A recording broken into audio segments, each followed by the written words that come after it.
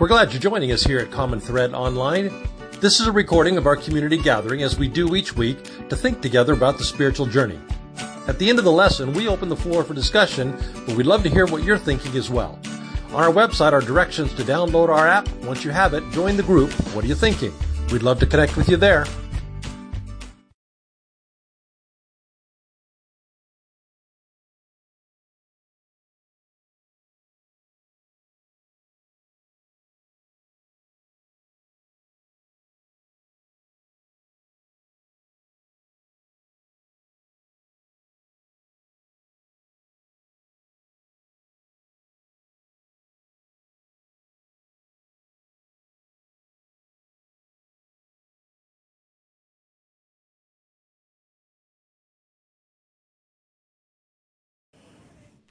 I am pleased to offer two contributions to this summer's lesson series, Rehabilitating Religion.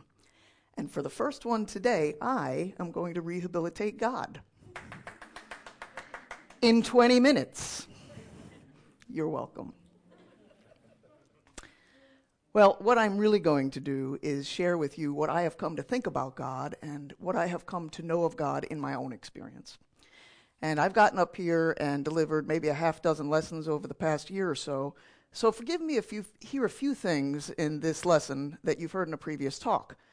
But I also hope that you hear something new, because my understanding of God is always evolving, just as I have come to believe that the divine itself is also always evolving. Now, in a way, I kicked this thought process off a few months ago when I did my lesson, The Divine is in You, So What?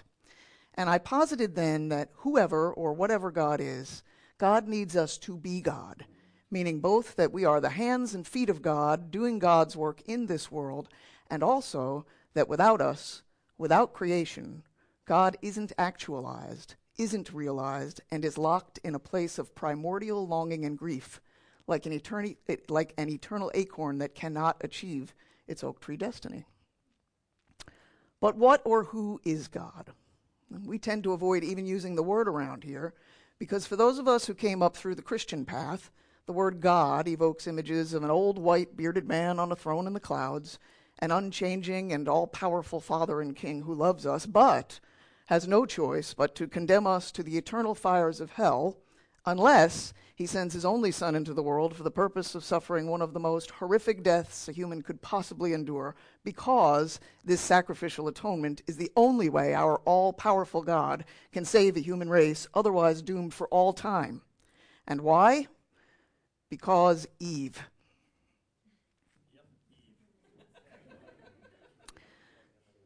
So, it goes without saying in this community that much of what we've been taught about God in the 20th century churches has been a little off, confusing, maddening, and traumatizing even.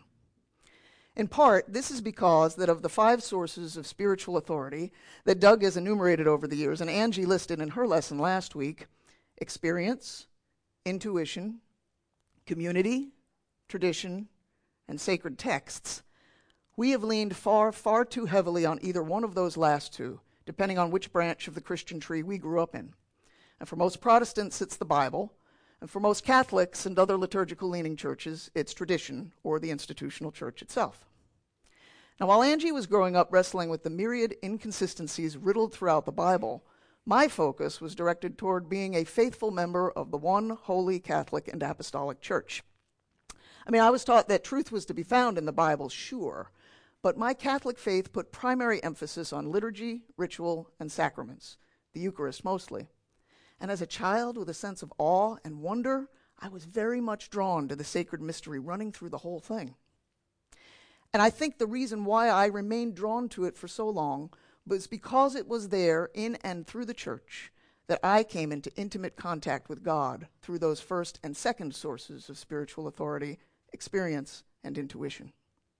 My earliest memory of a kind of mystical consciousness came around the time I was 3 or 4 years old, running back and forth between some wooden posts at either end of a church pew after Mass, as light streamed through the stained glass windows and the pipe organ was winding down and Mom was doing that after-church mom talk that moms always do. There was some kind of light or energy running through me, all around me, filling me with an indescribable joy, an unnamed longing fulfilled, and a deeply felt sense of love and being loved. At the age of 3, I knew God that day as love in that church, and I didn't want to go home. I felt I was home. So I kept going back to church, looking for and finding that mystical God who is love. When I made my first communion a few years later, I sensed there was something deeply meaningful about what I was doing. And my confirmation at the age of 14 was a singularly powerful and, until recently, unparalleled mystical experience in which I felt lit up from within. I knew the divine within me, and this made me want to climb a mountain and sing God's praises night and day. Now, maybe the institutional church was trying to control me with its list of rules, with its warnings about the importance of right belief, with its insistence that I could only truly encounter God through the church's mediator priests. And still, it was through the church's tradition and its liturgy and its sacraments that I blew past its self-protective institutional bulwarks and had those interior first-hand youthful encounters with God. I intuited God, I experienced God, I knew God, and I loved God. I couldn't explain God, but that to me seemed quite beside the point. Now, when it came to that issue of right belief, I had always struggled with the idea of a father figure God out there who rewarded right doctrinal belief with heaven and punished everyone else with the eternal fires of hell. But that's what faith was for, right? Believing even when we don't quite get it, because God gets it, and that should be sufficient. I could rest in the wisdom of Holy Mother Church, who told us God has his reasons, we are too small to really understand. Questioning the church, which had been around for a lot longer than I had, seemed presumptuous and in conflict with the kind of spiritual humility I was encouraged to adopt. But then I went to college, and with the expansion of my world came an expansion of my desire to intellectually wrap my head around what this theology was really all about. I took a bunch of classes on religion and Christianity, but far from helping me come to terms with the things I'd been taught and providing concrete answers, these new perspectives were stirring up all kinds of new questions about the sources of Scripture, the legitimacy of the church, and even the very nature of God. Now, in my studies, I had discovered female theologians, for instance, and before I knew it, I was all riled up about the exclusive use of male metaphors and pronouns to refer to God, and I made it a point for a while to use female pronouns for the Holy Spirit when I made the sign of the cross to try and balance out the two dudes and a bird concept of the Holy Trinity that was such a cornerstone of my upbringing. But you know, the whole Trinity thing itself, the three persons and one God who happened to consist of a father, a son, and a bird, still wasn't making sense to me, even when I turned the bird into a girl. So as I moved through my adult life, the tensions grew between the things I'd been taught, the things I was learning, and the profound and wordless knowing deep inside me. I spent 10 years discerning a call to the Episcopal priesthood before I finally found my experience there wanting. I returned to Catholicism for perceived lack of better options with a heart that could only be described as lukewarm, a terrifying way to feel if you take the book of Revelation literally. I'd go to Mass, but it felt empty. I'd flip through the Bible, but it bored me. I prayed my rosary, and it felt rote and meaningless. All of this became even more pronounced as I came to accept the reality that I was gay, an inclination that the Vatican had gone out of its way to classify as objectively disordered and predisposing me toward an intrinsic moral evil. And still, I couldn't quite let go. Not only had it been drilled into me for so long that the church is how you find God, but I truly had experienced God in that church. So I kept looking, like millions of people do, kept looking to something outside myself to find a definitive, concrete, safe definition of and encounter with God. And when we do that, we either feel lost and keep feeling lost, or we tire of feeling lost and we cling to what we can. And when we cling, we can mistake the externalities that attempt to contain God for God. We worship the Bible, we worship the church, the doctrines, the traditions, the sacraments, the Savior. And that's what idolatry actually is. It's an attempt to sum the entirety of God up in a container that cannot contain God. How ironic is it to consider that idolatry is condemned in a Bible and by a church that have themselves become the greatest idols in the history of the world. For many years, I felt a sense of despair and a sense of resignation to that despair. I thought I was losing my faith when I could no longer find light or life in the containers. What I was really doing, though, was deconstructing, moving away from idolatry and, when my world fell apart for a minute, into a dark night of the soul. A stretch of time when God couldn't have felt more distant, in which I knew from my previous reading of the mystics and my own personal experience is the most fruitful of all places to spiritually grow. This particular dark night was a time of radical surrender of so much of what I'd held on to in my life, including much of my faith as I'd known it. Letting go of the paucity of the punitive doctrines, letting go of the rigidity of the institutional church, letting go of the desire for a God who would come and magically save me from my pain. And while I couldn't see it while I was in it, I held on to what the mystics claim, that the dark night isn't so much a distance from God as it is a suffering with God, a suffering for God, and in fact just might be God suffering in and through us. So, since God felt very distant to me at the time, I took the notion that God was nearer than I could imagine on faith, and I found this kind of faith to be much more satisfying than the one that said the church knows best, don't question what doesn't make sense, just obey. When I began to emerge from that dark night, what I came to obey was my own deep conscience, even as I wasn't sure what came next. And I had a lot to work with, as I could certainly point to sacred writing, tradition, experience, and intuition as sources of spiritual authority that had given me access to God. But I also sensed I was missing something important, something that was keeping me stuck, something that I needed to move me forward again on this lifelong spiritual path. Maria Brown came into my life right on time. And her arrival led to the arising of that fifth source of spiritual authority that I desperately needed but had never truly known or even knew that I needed: authentic spiritual community. In Maria, I found an intimate friend and partner who wanted to forge a relationship rooted in spiritual growth, and we got started on that right away.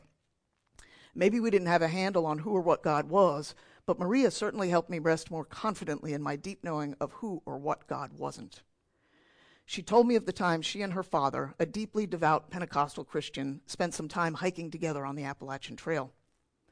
Concerned for the immortal soul of his non-theist queer daughter ensnared in satanic deception, her dad asked her, "Aren't you afraid of hell?"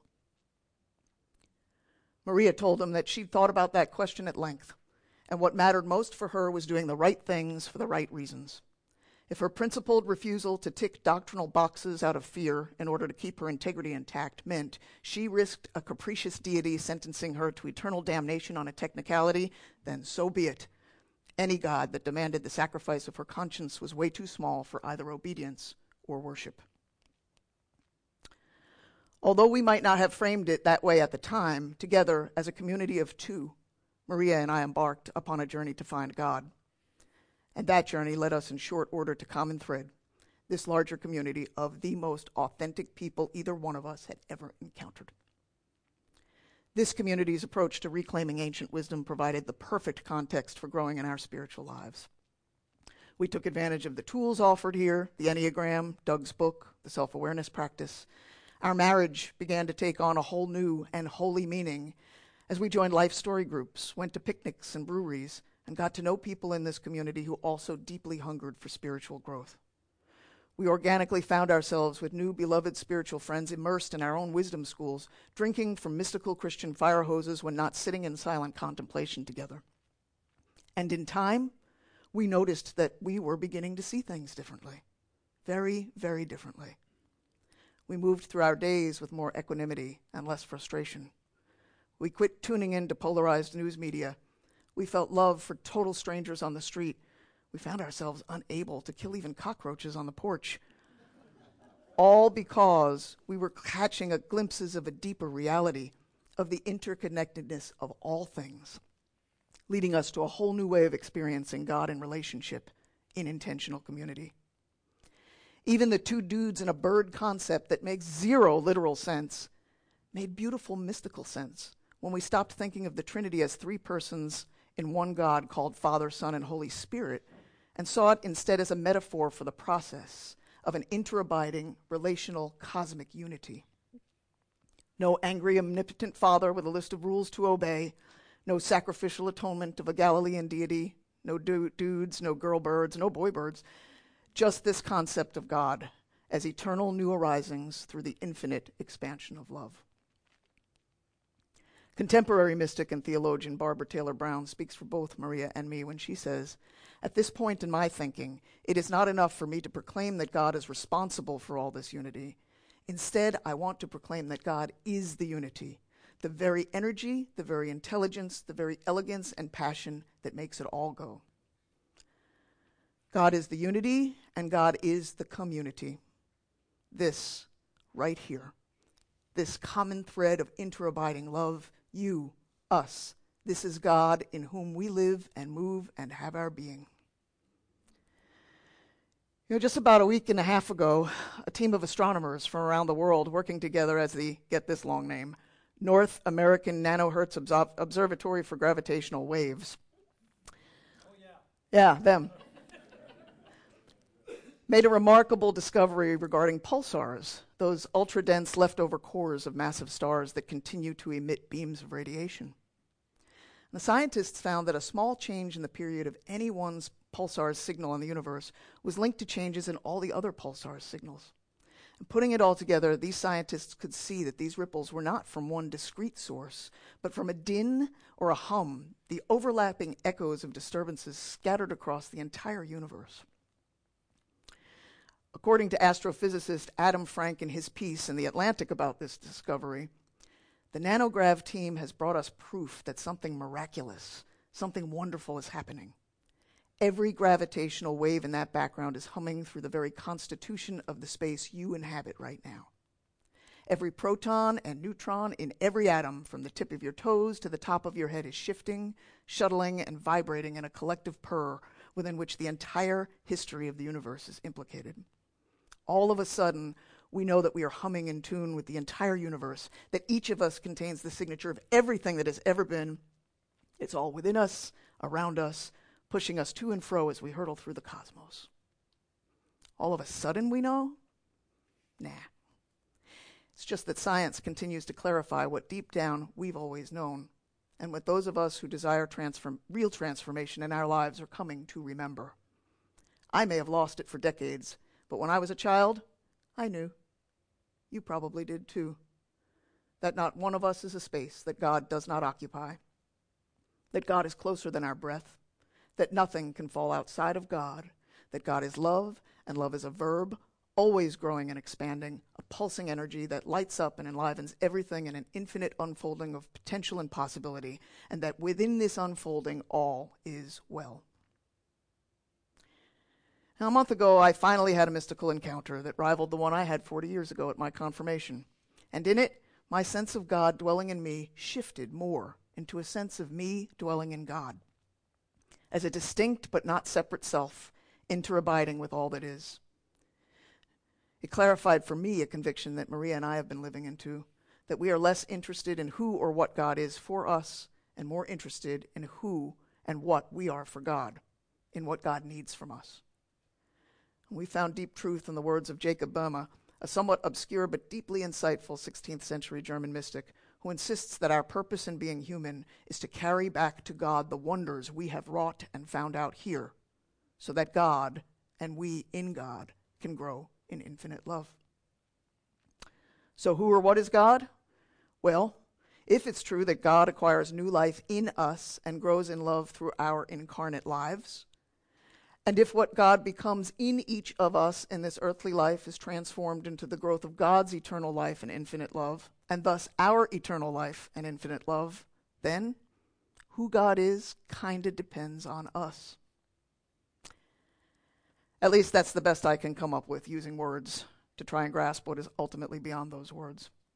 And all I can say is that my own experience has begun to track quite nicely with the wisdom of the mystics, with John of the Cross, with Teresa of Avila, with Jacob Boehme, with Teilhard de Chardin.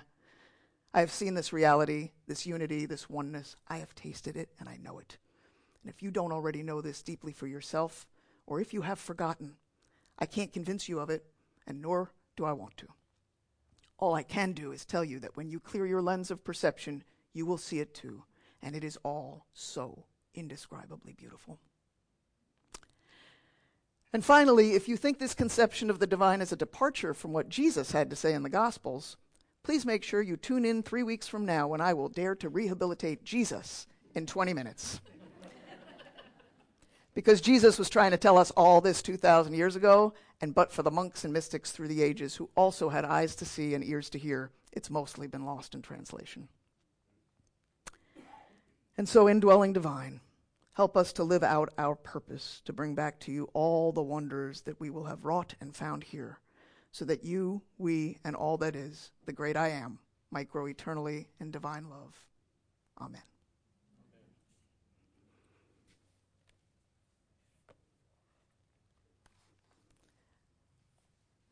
And I'm not going to say another word, because now we're going to do What Are You Thinking, and I'm not going to talk. Week. Again, thank you all so much. Thanks to us. We are doing quite well, given that we've had this enormous move. But I also want to take a moment before I refer to the slide behind me to also thank those of you who have given and donated gifts of your time and your energy. I didn't quite understand what Ray did, but it sounded important and impressive. And I know that all of these baffles up on the wall constitute also a donation of time and energy.